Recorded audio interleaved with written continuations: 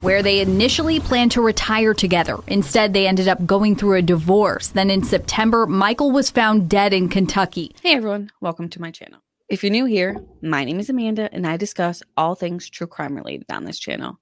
Now, if true crime is something that you generally like, you like watching videos, then this is your place. Please make sure to subscribe to the channel and like the video. However, I know it's not for anyone, so please feel free, obviously, to carry on. So in today's video, I want to discuss the case of Michael Harding. This is one of those ongoing cases in which we don't really have a lot of answers to, but I do want to share what we know. There are a few things I found in different sources that contradict in other sources. I will make those things clear as we come across them so you know that it is kind of ambiguous as to this one or this one. But I'm hoping more things will come out as this trial makes its way through the court system. Also, before we get into all the details, I want to say that I am basically no expert in anything. Unless it's like workers' comp medical billing for New York State, then I may know a thing or two. But in regards to this, it's only basically my opinion, the things I've gathered in sources, and I'm just putting them out to you as I come across them.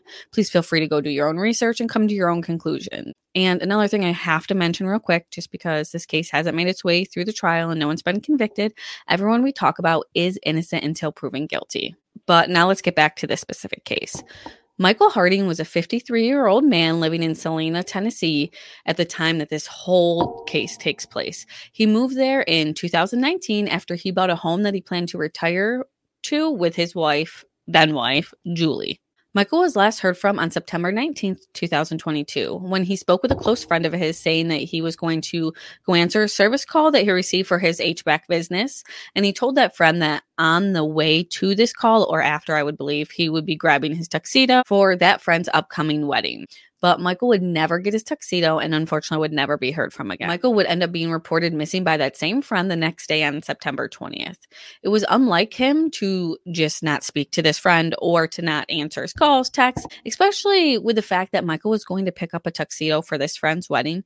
Usually, at least for my wedding, you picked it up like 4 or 5 days in advance. These places usually don't have enough to rent them out for like weeks on end. Maybe unless they were doing a I don't know. Either way, obviously, it was coming up at some point. So this friend has not spoken with Michael, made him nervous. He would call the police and report him missing. So the chief of the Clay County Sheriff's Office would go on to do a radio interview right after Michael went missing. And in that interview, he would say that he did not think at that time, like I said, this is right after Michael went missing, that there was any foul play involved and that they were currently treating Michael's disappearance as more of a silver alert type of situation. We talked about alerts a few times on the channel. I find them interesting. I hope that we can implement this more in our everyday life. I wonder how many times if we implemented these amber alerts, silver alerts, blue alerts, camo alerts, whatever alerts that we have going on, that maybe we'd be able to help each other out a little bit more. Because a silver alert is basically used when an elderly person strays away from their normal routine. They don't touch base with the same people. People basically lose track of them is the way that it was described in this article anyways. Now, I guess that's scary that people just lose track of people that quickly. But that might just be because I'm so close with my mother and those that are older in my life that I keep constant track on them. But either way, it also is weird because Michael's only 53. So I think it's weird that I guess that's a silver alert. But the 53-year-olds could, I guess, start to have some mental deterioration and don't follow up with people as much as they could. Or maybe they're doing their own thing. Either way, he was reported missing and police were looking for him in more of a missing persons rather than a foul play incident. Police would also release a still picture that they had from surveillance footage that caught Michael's truck in the Bowling Green, Kentucky area around 4:30 p.m. on September 19th. Now, this Bowling Green, Kentucky area isn't really far from his house, so answering a service call, I know they're in different states, but we all know that bordering. I just wanted to make it clear that it was very close. I think we'll go into that. But regardless of how police classified this, we'll come to find out that unfortunately there was nothing that they could have done to help Michael at this point. Because on September 26, 2002, at 1:03 p.m., a realtor showing a home in the Burkesville, Kentucky area would call 911 to report someone unalive in the home they're showing. YouTube is not very nice with some of the words that true crimers use, so I'm trying to replace them. You'll see I'm going to try and do this in my video, but I'm going to use common unalive for someone not being alive.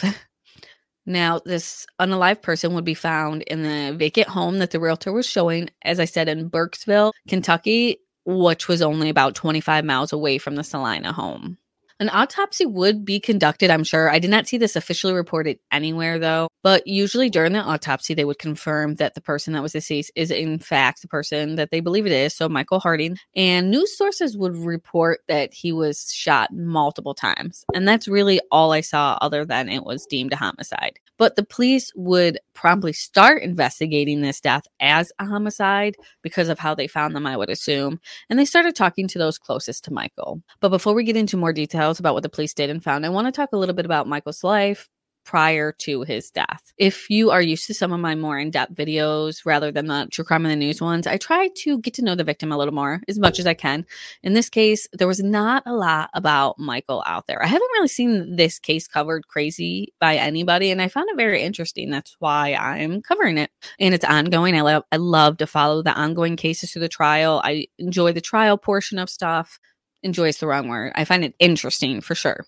But one of his friends spoke out and said that he was a great friend and that they really enjoyed going fishing together. That was a common theme with Michael. It seemed like a lot of people enjoyed fishing with him. I didn't see anything other than at the time of his death that he had grandkids and kids that he loved dearly.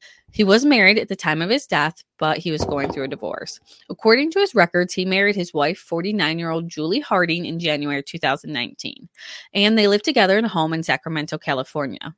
I'm not sure when they started dating, but neighbors would report to the news that Michael lived in the home first and then Julie would move in after they married. A lot of sources I read indicated that the couple planned on retiring in the Salina, Tennessee area, so they purchased the beautiful home together in October 2019. It appears after that 2019 purchase that Michael would move his HVAC business that he owned, called Around the Clock Heating and Air, to Salina from the Sacramento, California area.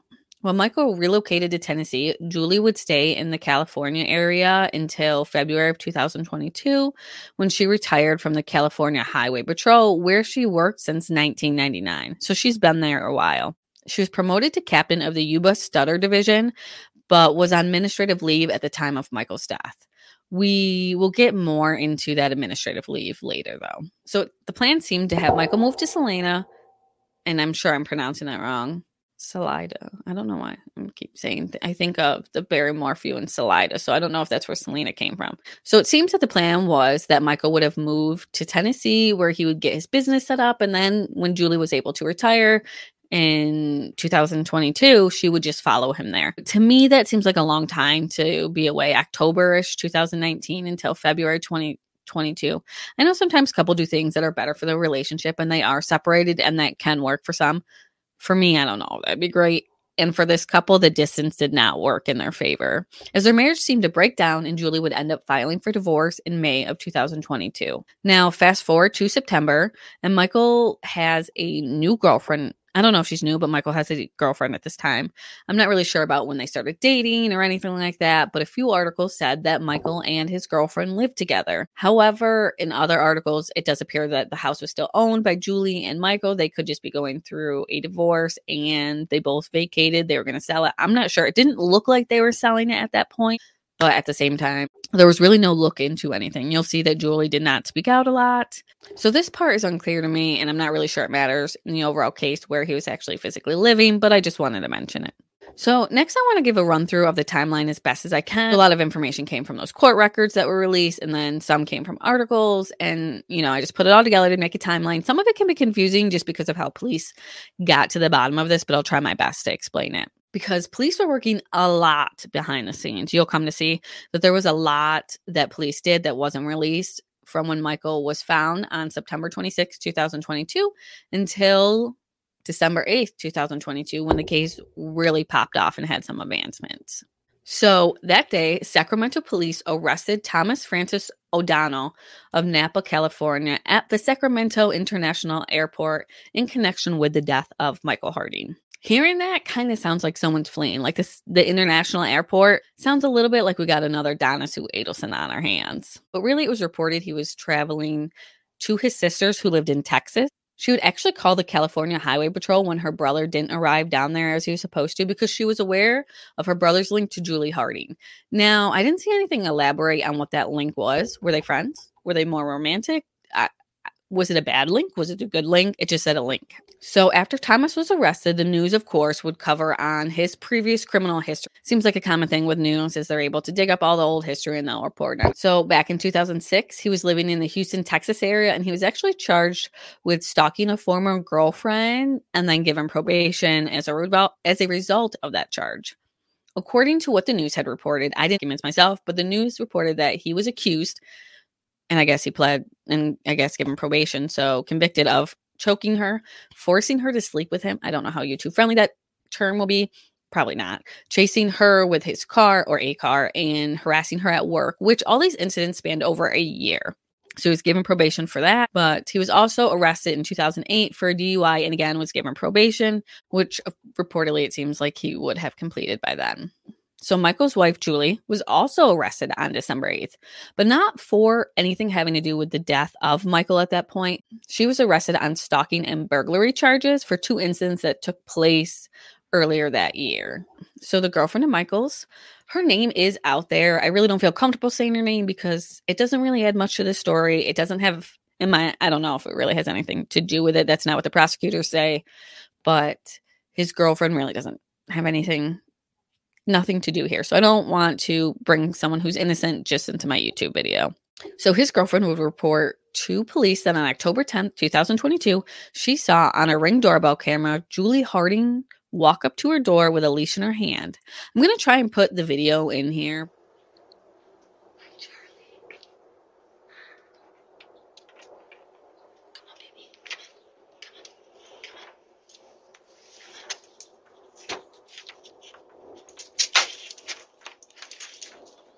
But for those of you in the podcast form, the video shows Julie walking up to the front door, calling the name Charlie, saying, "Come here, boy," things like that, sounding like you would talk to a dog, opening the door, having Charlie, who was the dog, come out, and then her running off with him. Now, it appears that Charlie had belonged to Michael and Julie when they were together, and I would assume at this point, since he was in Tennessee with Michael's girlfriend, that he was living with Michael at the time of Michael's death. In one source, it says that his girlfriend would advise police that she was more than willing to hand over Charlie to Julie as long as she could do it at a police station so she felt safe. But another source said that Julie had tried on multiple occasions to legally have Charlie returned to her. But if you think about it, now this trespassing charge happened on October 10th and Michael died on September 19th. That really doesn't give a whole lot of time for legally things to play out. Then on October 13th, Michael's girlfriend filed another report saying that she was afraid of Julie and that Julie had been harassing her. According to his girlfriend, her Netflix account was hacked by someone she could only assume was Julie. She would say that there were only 2 names on the account, one showing the girlfriend's name with a picture of a monkey, and then one showing a picture of an angry princess with Julie's name underneath it. Then the other accounts that had previously been on there had been deleted. So this caused her to be arrested on the 8th, but she would be released the next day since she was only charged with, I'm sure, nothing that serious, nothing regarding with Michael. But it was reported around the same time that she was arrested on December 8th, her Sacramento home was overtaken by police officers with their guns drawn. I'm not sure how. That was just a news report saying that. So I'm not really sure how that went down. But neighbors would tell reporters that the FBI agents informed them that there was a search warrant on that home and that there was really no threat to the neighborhood. Her work area, because she was a captain for the California Highway Patrol, that was searched as well. And there were some cards that the police found that were signed by Rob. And this would be including a Valentine's Day card. So it's rather interesting to me, because Julie would not reportedly file for divorce until May of 2022, but she did get a Valentine's Day card from another man, which doesn't always mean something's going on, but usually I don't give a Valentine's Day card to anyone but my husband or somebody I'm dating, or maybe my work office, but I don't not like that. But unfortunately, we haven't seen anything else with that. His sister did report that Thomas O'Donnell did often go by Rob, which I'm not really sure, but so the morning after she was released from jail, so it would be on December 10th, a mail carrier delivering mail to the neighborhood of the Salina home that Michael and Julie shared or bought together found the body of Julie Harding. Allegedly, there was a note written that Michael's friend mentioned during an interview, that a note was found next to Julie's body. Again, the police have not confirmed this, so I just want to say that allegedly this letter said, quote, "Mike, I guess you win," unquote. So I'm not really sure. The fact that she would put that in a letter makes me think that she had something to do with it. And it definitely describes what kind of person she is. This person had their life taken because of who knows why. We'll get into maybe why, but had their life taken, and you're saying, I guess you won because you're taking your life. That doesn't jive with me. But like I said, I cannot confirm this was said, but I can confirm that the Tennessee Bureau of Investigations, or the TBI as it's known, released a statement that her death does not appear to be foul play. It was reported in the news that she died from a single gunshot wound to the head. So take that as you will.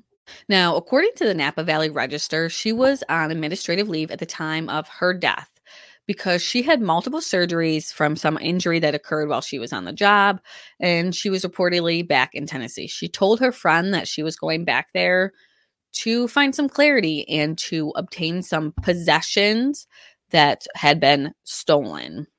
Not sure what she was referring to, but I can only assume that it was Charlie, their shared dog. After she was found deceased, there was some other rumbling that she may have been involved in the death of Michael, but those closest to Julie are adamant that she had nothing to do with it. So I just want to mention that, just, she's not here, so want to mention that. But at this point, if she did have any part in it, she's not going to obviously be brought to justice, so there's nothing really that we can do about that. Now, I do want to go through the timeline around both Julie and Michael's deaths, leading up to and after, so we can uncover what made the police think that Thomas O'Donnell is guilty of this. So it really starts with Julie Harding withdrawing large sums of cash on different dates in different locations without Michael's knowledge or consent, which seems like a big no-no, especially because isn't that like money you have together? But again, neither here nor there. We're not there. But she withdrew $73,000 on March 9th, 2022. She withdrew $102,000 on May 23rd. And then the next day, she withdrew $47,000. Following this, Michael would obviously learn this, and he would start leaving notes around the house on bank statements to basically taunt Julie, saying, oh, there's no money in this account. Oh, there's no money in this account. I'm not sure if they both went to this house, why you would leave notes if she doesn't go there. Like, I don't know, but they were notes saying that according to released documents. Police also show that before Michael's death, Julie and Thomas had substantial and significant contacts with each other. It was said between July 1st, 2022 and September 8th, 2022, they had 194 voice contacts. In those same documents, police outlined what they thought connected the dots between Julie, Thomas, and Michael, including on the day that Michael was killed. So starting at 11 a.m. on September 11th, a realtor of an empty home on Glasgow Road in Burkeville, Tennessee, received a voicemail from what appeared to be another realtor. Well, I don't want to say appeared because the person in the voicemail said they were another realtor. So he just assumed it was a realtor from Keller Williams, like the person said, and that person requested a code to get into the home on Glasgow Road to do a showing. People wanted to see the home, according to the realtor in the voicemail. Now, this realtor who had the code would just send the code to the person as requested so they could show the house. Everybody wants to make money in this situation. But police think this realtor asking for the code was actually Thomas using a burner phone. This same phone would then be used to call Michael's HVAC company requesting a service to the home on Glasgow Road. This is when Michael would speak to his friend and said he would return with a tuxedo after he would do the service call. Now, investigators believe that while on this service call, Michael was in the house when he was shot and killed. Police reviewed footage of the area and confirmed that a vehicle linked to Thomas was seen traveling past the Cumberland County Courthouse at 12:55 p.m. Now, this is another part in the timeline that I'm a little unsure about because some sources say that it was Thomas's 2020 Tundra that was seen on the footage. But also some sources say that Thomas flew to Tennessee the day before the killing and then flew back to California after. So I'm not sure if he had his own vehicle or if maybe he rented a car and that was seen on footage that was able to be linked to him. Either way, while police were reviewing all this information, they were able to track Thomas O'Donnell's movement for a few months prior to September 19, 2022, such as how he would check into hotel rooms and where his phones would be. They did this basically to confirm that he was in the area at this time and he was in possession of these phones prior to Michael being killed. So back on August 31st, 2022, Thomas actually checked into American Black Hawk Casino Hotel in Colorado, I believe it was. Maybe I'm wrong. Where he really enjoyed the casino. Now, around the time he was checked in, police were reviewing cell phone records around this area, and they were able to confirm that his cell phone, or the cell phone that he used to call the HVAC service, was with Michael was with Thomas at this time. They were able to confirm that when he checked out of the hotel, this phone left the hotel as well. Now, they were able to do that a few times in a few different places. I don't want to go over too many because it gets confusing, but in some of the court documents, it outlines a bunch of phone pinging that makes Thomas in the same area as the killing. Also revealed in these court documents were times that Thomas's phone could be linked to Verizon towers near Julie's home, Julie's Sacramento home. Allegedly, this included the night before he traveled to Tennessee. There was a time when police were conducting surveillance on Julie's Sacramento home on November 20th. Police were actually able to physically witness Thomas at Julie's Sacramento home on November 29th, 2022. They were conducting surveillance. This was after Michael had passed away. And Thomas's phone had pinged near Julie's Sacramento home from 12:50 p.m. to 7:50 p.m. But the FBI noticed that he wasn't at her home. He was actually parked like a mile or half a mile away at some community center parking lot. And he actually drove past her home a few times, which is kind of weird. It makes me even more weirded out, I guess, because he actually had these stalking charges. That's just a big weird. No. I don't like that one bit. But these same court documents said that there was no other communication between Michael and Thomas ever, except for this HVAC call. This was the only time that they spoke to each other, was that one HVAC call when Thomas was allegedly a realtor. Allegedly, again, Thomas has not been to trial yet. We'll get there. There was also an incident outlined in court documents or police reports where police were called to the home in Salina back in October of 2021. Clay County Sheriff's Office was contacted by a friend of Julie's who requested a welfare check done on Julie because this friend says she hadn't spoken with Julie. Julie wasn't responding. She was nervous. She wanted to make sure that she was okay. So the police officer would arrive at the home just to make sure everything was good. And when he got out of his car, he noticed a green laser on his vest. And so he immediately got in a prone position, was able to get back into his car and hit his light so that the person at the home would know that it was police at the home. So Michael would exit his home and walk down the driveway with his hands up, explaining to officers that he's had some problems with people coming onto his property as of lately, and he's been using the laser sight to scare them off. But police were able to speak with Julie, who confirmed that she was good. Everything was all right. There was no duress. They left. Nothing actually came of that.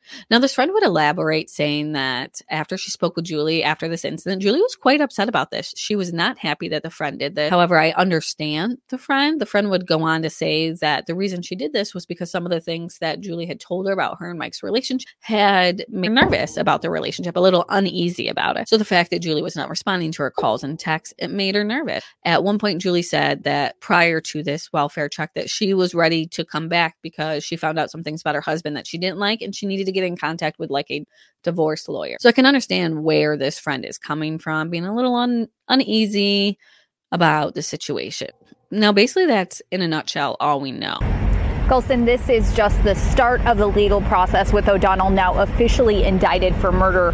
But aside from that charging document, a court clerk tells me a judge has sealed all the other documents in this case from being released to the public. Now, as of right now, we know Thomas was arrested in California back in December of 2022, where he would eventually be extradited to Kentucky, where he has been or was held on $1 million bail. In April of 2023, the state of Kentucky filed a notice that they planned on seeking the death penalty for Thomas due to some aggravating factors that include Thomas engaged in a conspiracy with Julie Harden and that he committed the offense for himself or another, Julie, to receive money or any monetary value of profit. Now, that sounds like this whole thing was committed for some sort of money in the bank accounts, the house.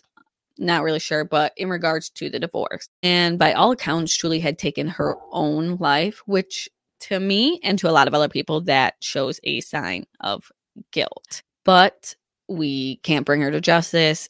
In these court documents or this notice to seek the death penalty, it seems like Julie Harding would have been next. Police were on to the situation and believe that she was a part of it. But we'll have to see how this plays out through the courts. I haven't really seen much reported since that notice seek the death penalty was filed, but I'm sure the lawyers are just going through discovery, and it seems like there's going to be a lot of data evidence that they have to go through, tracking cell phones, especially linking the burner phone to Thomas. It seemed like that was very monotonous. That was very tedious. That does not sound fun, but I'm sure they're going to have to go through all of that. And there's obviously surveillance footage. It's going to be a lot. And hopefully we get some more update on this. I will go ahead and cover this in one of my true crime updates at some point, if there's comes more out of this, or when does more come out of this, because at some point something has to happen. I haven't seen anything really reported on it since July of 2023. And that was just reporting on the notice that was filed in April. So I haven't seen anything court-wide, but I'm not in the Kentucky area. So if you see anything on this, feel free to send it to me